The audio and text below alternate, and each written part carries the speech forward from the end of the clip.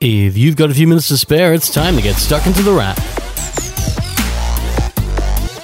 For the first week of December, you're tuned into The Wrap, Australia's fastest technology roundup. And with the holiday season in full swing, we wouldn't blame you if you were listening to this while shopping. You might be browsing an electronics store, a game store, or just looking online at what you can spend your money on because, you know, 'tis the season and all that jazz. One group of people you might not be sure about buying for is kids. And sure, you could spend up a fortune on the latest Disney film and all the toys, clothing, soundtracks, napkins, stationery, beach towels, and anything else featuring Anna, Elsa, and a talking snowman, or you could turn to technology for an answer. This year, technology and kids go together better than ever, and you might even get some education unwittingly in there as well. Want to teach your kids how to code, or at least, spark that interest? You might want to consider an iPad. Apple's $500 tablet is still one of the best around, and whether you opt for the new iPad 10.2 or the much smaller iPad mini, Swift Playgrounds is a free game made by Apple that teaches kids how to code. They might even make that big app one day.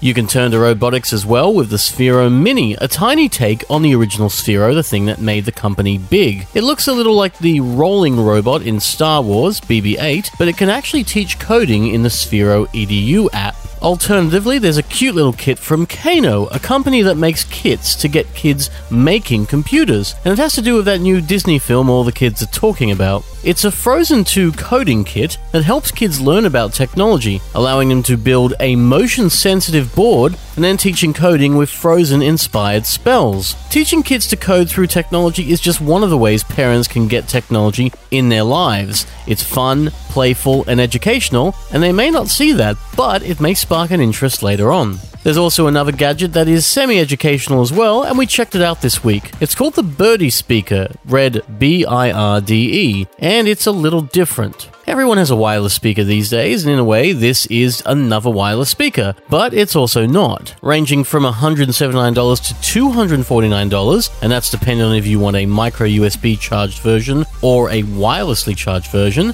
The Birdie is an Australian gadget that features a little panel on the front to let your kids control the sound. It comes with a few little cardboard discs the company calls Seeds that trigger music and audiobooks. It's made for kids and comes with content from The Wiggles, Storybots, and Play School, to name a few, and it basically puts your kids in charge of the sound. It's very easy to use and provides some of that independence little kids are often screaming for, though it does come with a catch. You can't program your own discs, at least not yet. If you have music your kids like, maybe that Frozen 2 soundtrack, you're out of luck. The Birdie speaker only plays the content made for it and sold through its store. That might be Play School, that might be Emma Wiggle, it might be Harry McClary, but it's not everything, it's just a selection of what's out there. We're told that whole programmable disc thing might be coming, which will make the Birdie speaker just that much more interesting and give your kids some semblance of independence and feels better than just, handing them your phone. If you do hand them your phone, it could end up broken, and then you wouldn't be able to try some of the neat things coming to phones. This week we played with Tech21's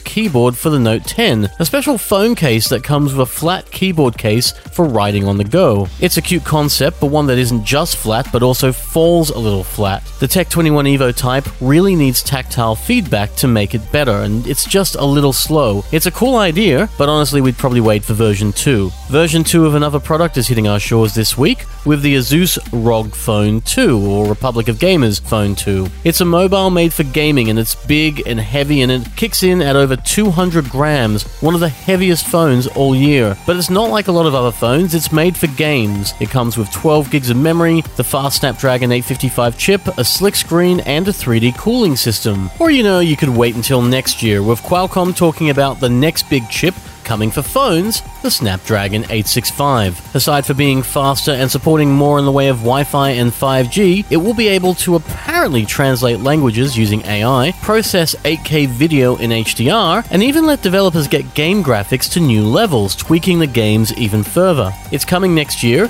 with phones from late February onwards likely giving us more power than ever, and possibly some of that folding technology as well. We haven't even started on the tech trends of 2020, but already there's plenty to look forward to. You might even hear about some of it on next week's show, but right now, we're out of time. So, you've been listening to The Wrap, Australia's fastest technology roundup. You can find a new show every Friday at Podcast One, Spotify, and Apple Podcasts, but until then, have a great week. We'll see you next time on The Wrap. Take care.